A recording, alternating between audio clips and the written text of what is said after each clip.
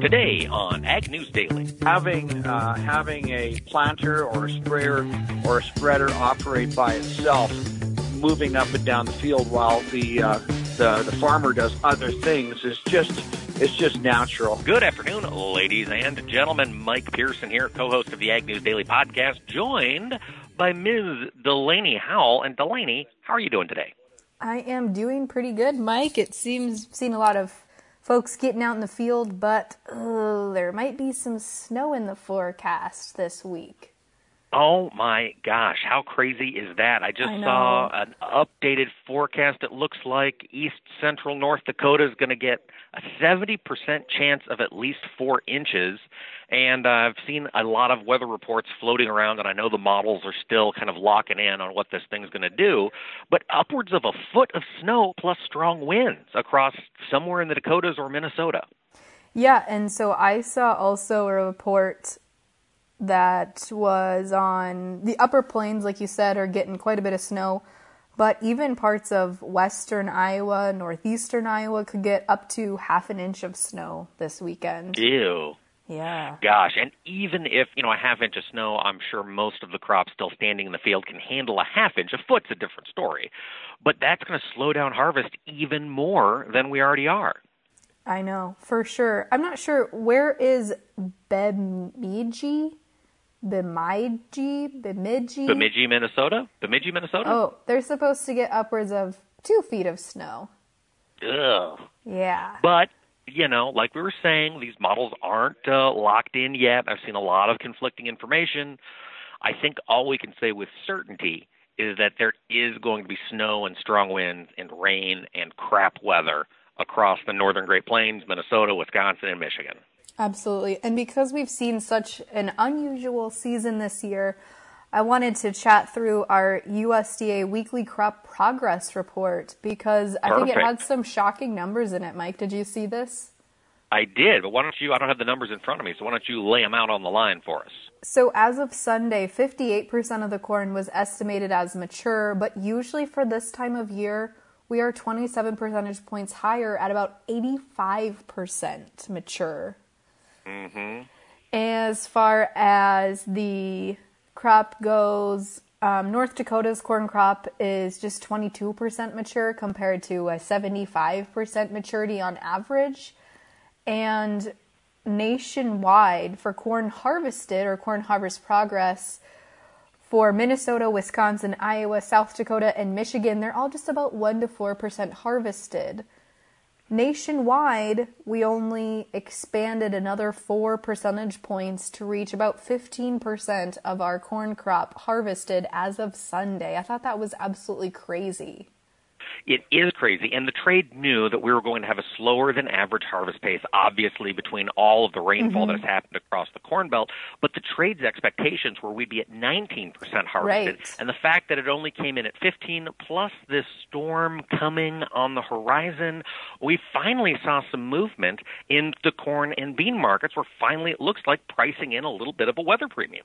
Absolutely. And so then when you look at the soybean harvest, that had a little bit more of a significant jump, about 7 percentage points higher than last week to reach 14% harvested, which usually for this time of year, we're about 34% harvested. So 20 percentage points behind our 5-year average, with Iowa, Kansas, Missouri, and Wisconsin at the slowest pace that they've seen in quite some time. Wow. Yeah, it is distressing to a lot of growers who are going to be pushing those combines later than they maybe ever have, or at least certainly have in quite a few years. Absolutely. Oh, boy. Well, that means a lot of folks' tensions on the farm are running high as they try to get their crop in. But, Delaney, tensions are also running high in Washington, D.C. Did you hear this news about D.C., the Trump administration locking out several Chinese artificial intelligence startups? Basically, they added them to a blacklist that says they cannot buy anything from the United States without government approval, which basically means they're not going to be buying anything from the U.S. And that was announced today, of course, while the Chinese-U.S. trade discussions are going on. And so then the government in Beijing came back out and said, stay tuned, we will retaliate, but they didn't give any indications as to how exactly they're going to retaliate. So all of a sudden we went from having a fairly positive-looking trade negotiation discussion, chit-chat happening this week to one with a lot of animosity between the Trump administration and President Xi of China. Well, at least in other good news, we've got the U.S.-Japanese trade agreement officially signed as of yesterday. I believe the next steps now is Japan's basically equality or equal to Congress. That portion of their administration has to ratify it. I believe our Congress also has to ratify that agreement, although I'm not 100% positive on that. But we do have that formalized in place, at least those pieces that we've discussed on the podcast before. Yes, and of course the big winners here are going to be protein producers. We're going to see the tariffs on U.S. beef and pork and sweet corn and lactose and cranberries and blueberries and almonds and grain sorghum and food supplements and broccoli and prunes.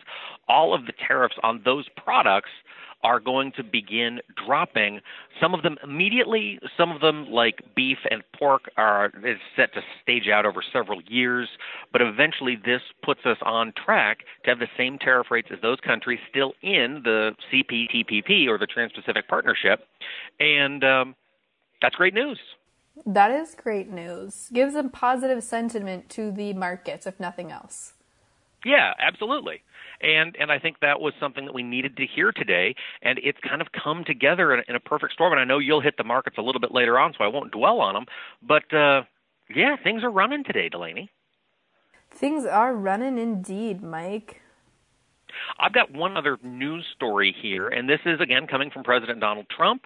He was at a press conference yesterday on Monday, and he was asked about the RFS proposal. He was asked about what the EPA announced with regard to their rolling these exempted gallons back into the RFS and the RVO, and he said, quote, "We've come to an agreement, and it's going to be, I guess, about getting close to 16 billion gallons." He says, "That's a lot of gallons, so they should like me out in Iowa." Now, there's still a lot of discussion about whether or not the EPA will push us over that 15 billion gallon of ethanol, corn-based ethanol, that statutory limit. But, President Trump says we're going to add another billion gallons to the law, and we'll see if that actually happens. Yeah, I'm curious to see how fast that actually gets added in, if it does get added in at all. Right. I mean, the idea is in 2020 we'll know, but, that's still 2020. That's still a ways away. Absolutely. Another thing that's kind of a little ways away, but definitely something that's on the radar of the Trump administration, is where we're at with biotechnology regulations. Yesterday, there was an all-day summit held in Washington, D.C. to draw attention to those matters, such as, I guess one thing that comes to mind is the CRISPR technology that we've talked about on the podcast before. And so this conference brought together both administration folks, business leaders, and scientists to discuss what regulations are standing in the way of biotech innovations and how and what the government can do to help spur new advances.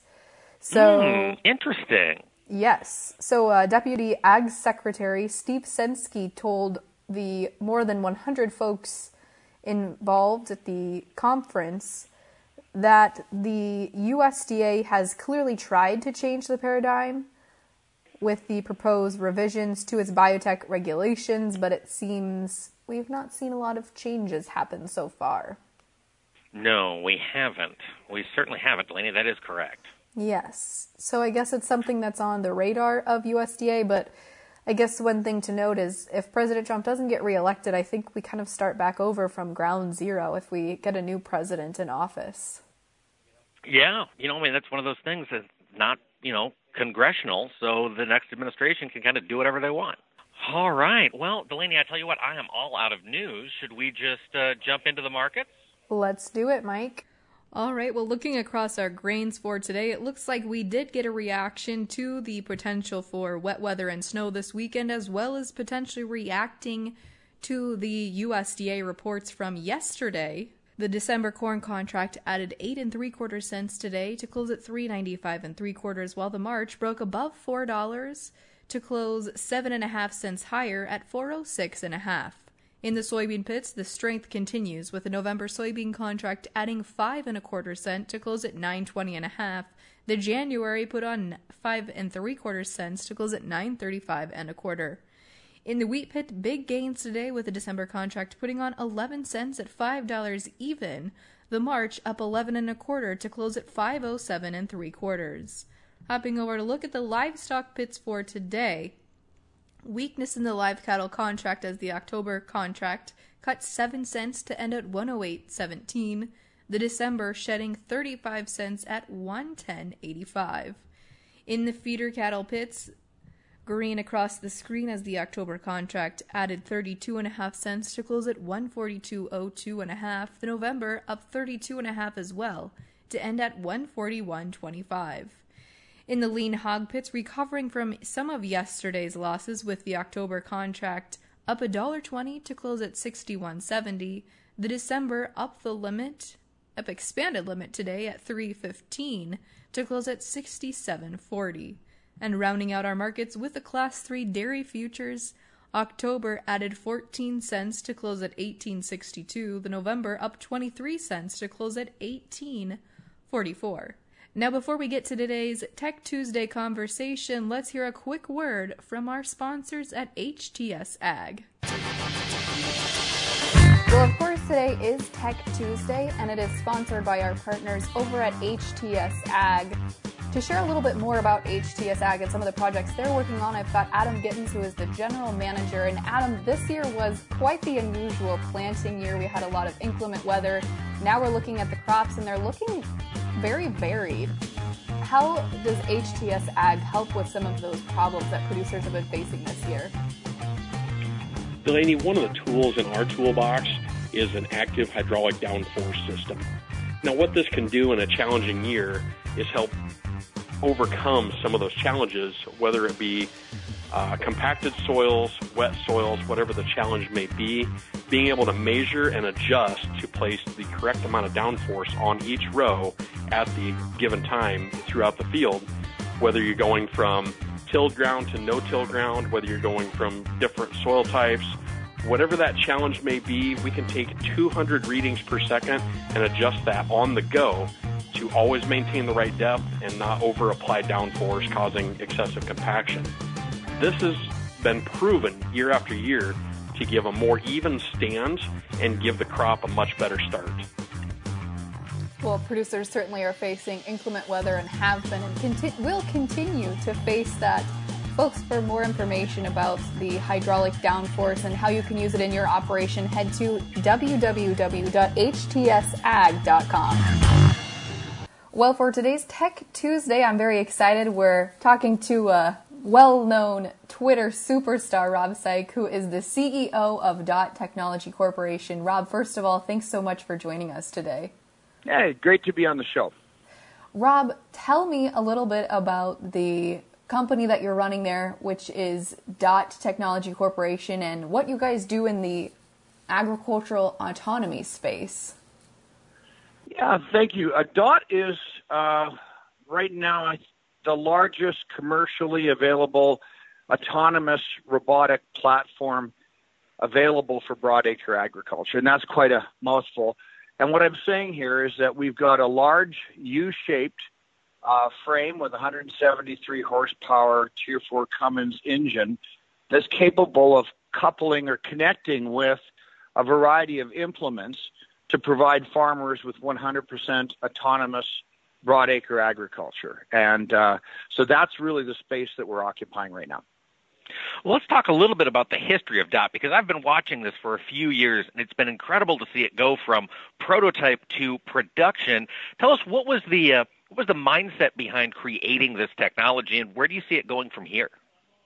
Well, the inventor of DOT is Norbert Bojo. And Norbert is a farmer, an agricultural engineer, and entrepreneur. He founded the Seedmaster Company. So he's been in agricultural machinery production for a long time and, produced air seeders as big as 120 feet was giving a lot of thought to how much bigger can we go, and then it was maybe we should go smaller, and if we go smaller, maybe we should go smaller without a tractor. And so that led him to the prototype of Dot. And Dot is named, interestingly enough, after his mother. His mother, Dorothy Dot, she raised 9 children. So she was a multitasker, and they thought that Dot would be a perfect name for the U-shaped platform that has been developed. Huh, that is really interesting. So it sounds like it's been a company that's been a long time in the making. As you look at the acceptance of technology in agriculture, it seems like a lot of times producers are a little hesitant to maybe accept some new technology, especially when it comes to things like autonomy. Rob, when you look at where we're at in kind of that innovation acceptance period, what do you see as far as autonomous agriculture going? Well, it's really fairly inevitable. I mean, all around us there are people working on all kinds of autonomous technology, be it in cars or trucks. It's only natural that we should be looking at them in farming. But the pressure points that are going to move us in this direction are significant. Right now, one of the biggest pressure points on farms today is labor. So we have labor constraints on most farming operations, and simply cannot find enough qualified operators. So having a planter or a sprayer or a spreader operate by itself, moving up and down the field while the farmer does other things, is just natural. The second thing is the cost of equipment. You're talking here about equipment that is very expensive. You take a high clearance sprayer right now. A high clearance sprayer runs $675 right now, or $675 or more, and that sprayer is it has to be powered by a person. And if you take our Dot unit, that same Dot unit, that's $675 Canadian. If you take that same Dot unit, it's like 530,000 Canadian. So we've got a cost advantage, and then we've got a weight saving advantage as well because we're lighter. So there's a lot moving in our direction right now. Absolutely, and you hit on some of the huge advantages there. The idea that autonomy can reduce the amount of labor required, the butts in the seats, so to speak, to run this machinery. What type of requirement is there when it comes to labor and running autonomous equipment? Because you still got to set up the paths, you've got to monitor the electronics. Tell us, what would a farmer running a Dot piece of equipment need to do in order to make sure it's running effectively? Yeah, this is an interesting question because it speaks to the type of individuals that are going to be attracted to agriculture. Putting somebody in a tractor cab for 12 hours a day with auto steer, where they basically don't do anything except monitor the equipment and provide assistance during the nursing operations, after a while that gets to be a pretty long day. On the other hand, when you're talking about running a fleet of autonomous Dot units in the field, the skill set is entirely different.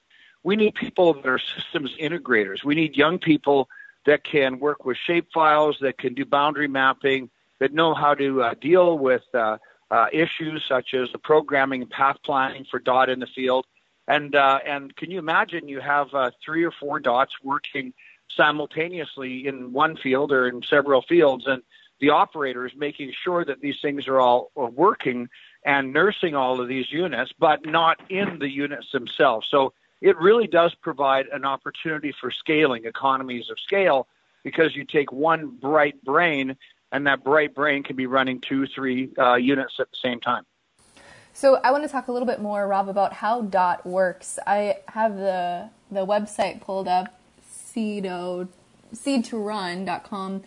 And so you mentioned it's a U-shaped frame, but how does Dot work then with equipment, and can it work with any sort of equipment? Is it, isolated to work specifically with sprayer technology? If I wanted to implement this on my farm, how does that happen? Well, the website, SEEDOT run, C.run, like C-spot run, C.run. So you go there and you can see it's a U-shaped device, and it's a U-shaped device that is powered like a diesel motor and 4 hydrostatic wheels. And those that U-shaped device slides into or connects to dot ready implements. So we're working with short line manufacturers to make implements that are dot ready. So currently we have a 30-foot, 300-bushel air seeder that's made by Seedmaster. We have a 120-foot state-of-the-art 1,600-gallon sprayer that's manufactured by Pattison Connect Systems. We've got New Leader, which is a U.S.-based company, provided us with a dot-ready 16-section variable rate precision fertilizer spreader. We showcased a prototype of a 12-row corn planter in Ontario in the month of September at the Outdoor Farm Show. We've got a grain cart, and we're going to be unveiling a coulter system for it. So we anticipate that we're going to be having lots of conversations with all kinds of short line manufacturers because we truly provide them with a path to autonomy. We give them a way to enter the autonomous robotic space because DOT makes that all happen. So let's talk about how many DOTs are out there running in the field today. How long have you guys been in commercial production, and how many do you have out there? The first prototype came out in 2017, 2018 in conjunction with the University of Arizona Maricopa Research Facility. We did a lot of testing in 2018. 2019 saw us go commercial, selling DOTs in the field, working with farmers. We had about a half dozen or so DOTs in the field this year, seeded about 5,300 acres and sprayed between 12 and 15,000, which doesn't sound like much, but in the world of autonomy, it is the biggest in the world by far. And now we're fully commercial. So our plan is to have another 10 to 12 DOTs operating in the field with farmers this spring. And then we roll into larger scale production where we're producing 3 to 4 DOTs a month kind of thing, and scaling up from there. So we anticipate a fleet of somewhere around 12 to 15 DOTs in the field for the spring, and it'll scale up from there. Now, I do have a quick follow-up for you. When we think about adopting new technologies, one of the big concerns I hear from growers is, how am I going to get help if I get stumped by something out in the field? What does the service look like for DOT as a company as you guys are commercializing? Well, the service components are right now. I mean, we are scaling up with DOT service technicians to be available to help the farmer. Mechanically, DOT isn't that complicated. It's, like I said, diesel engine, hydrostatic drives. The real support has to come through software support. A lot of that can be done remotely. But you hit the nail on the head, and that is that we need the post-secondary agricultural institutions, the land-grant colleges, the universities, to be gearing up. I live in Olds, Alberta, and Olds College here is launching a brand new program starting next fall called the Techgronomist program, where they're marrying agronomy with technology, and that'll produce students, that'll produce young people that will be capable of running autonomous fleets of equipment. And that's a real big shift that needs to happen in our industry. And I hope that enough post-secondary institutions wake up and start building curriculum around autonomy, because the farmers are going to be looking for it. And it's going to be a great career path, a great career choice for young people. Absolutely that it is. Rob, I want to also ask here just briefly before we let you go about your AgVisor Pro that's also linked to your Twitter account. Tell us a little bit about that platform and how agriculturalists can use that on their operations. Yeah, after I sold AgriTrend and AgriData to Trimble and wrapped that up, I was thinking about the next iteration of advisory services to farmers, and came up with an Uber concept. And AgVisor Pro is the Uberization of knowledge and wisdom. So I began to work on that project over a year ago. Basically, what we do is we have farmers that have questions, and then we have advisors that have specific knowledge that can help provide answers now. So it's AgVisor Pro Answers Now. The farmer will query in his question, and we triage that using an algorithm that basically provides instantaneous connectivity between the farmer and the advisor, or between farmers, or between advisors. So we match them up using our algorithm. And then you hit a button, and it provides instantaneous audio, video, screen sharing, picture capture. So if I have a bug in the field, don't know what it is, I can hit bug corn ? And we can connect them instantaneously to an entomologist. The farmer can show the guy the bug in real time. The whole session is archived for the farmer for future reference. And we launched that in July. So we went to the marketplace in July and have brought that forward. And it really is a global platform. So I'd been challenged to create something like a moonshot, an idea that could help farmers anywhere on the planet. And AgVisor Pro will certainly do that. And I write about it. I write about DOT and AgVisor Pro and all of these iterations and the movement of agriculture in the book I just released in August called Food 5.0, How We Feed the Future. So that's available if people want to follow what it is we're doing. Incredible. Rob, give our listeners an update. How can they follow you? And one more time, where can they find DOT and the rest of the information we've talked about today? Right. Well, I'm happy to have people follow me on Twitter. Primarily, it's a good feed for me at RSAIK, on Twitter. That'd be great. So I'd welcome people following me. SEEDOT run, C.run is where they can find DOT. AgVisor Pro is self-explanatory, AgVisor Pro, agvisorpro.com. We'd love to have farmers and advisors sign up there. And the book, Food 5.0, How We Feed the Future, is available on Amazon. It's done very well. So I welcome people to buy the book. For the listeners, the book, Food 5.0, really talks about farmers of consequence, people that are really making a living by farming. And the book, in fact, was written for the urban audience. So they can buy it, read it, and then hand it to a city cousin. Well, Rob, we certainly appreciate your time today. Thanks so much for joining us. Oh, I'm delighted, and let's hope we have a long, open fall to get this crop off. All right. Well, a big thanks to Rob Saik for taking the time to talk to us. Fascinating technology. The future of agriculture, Delaney, is mind-blowing. It is. It's so mind-blowing to think about all these new and interesting technologies and to think that maybe in 5, 10, 15 years, we won't really need as many people on the farm to make things run. Right. I mean, that's exactly the way it's going to go. It's going to be crazy.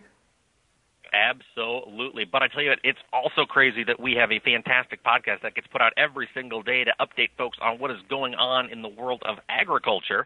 And if our listeners want to get caught up on past episodes, they should do so by going to our website at agnewsdaily.com, or always follow us on social media. You can find us on Twitter, Facebook, and Instagram. Just search for Ag News Daily, and as if by magic, we shall appear. With that, Delaney, shall we let the listeners go? Let's let them go.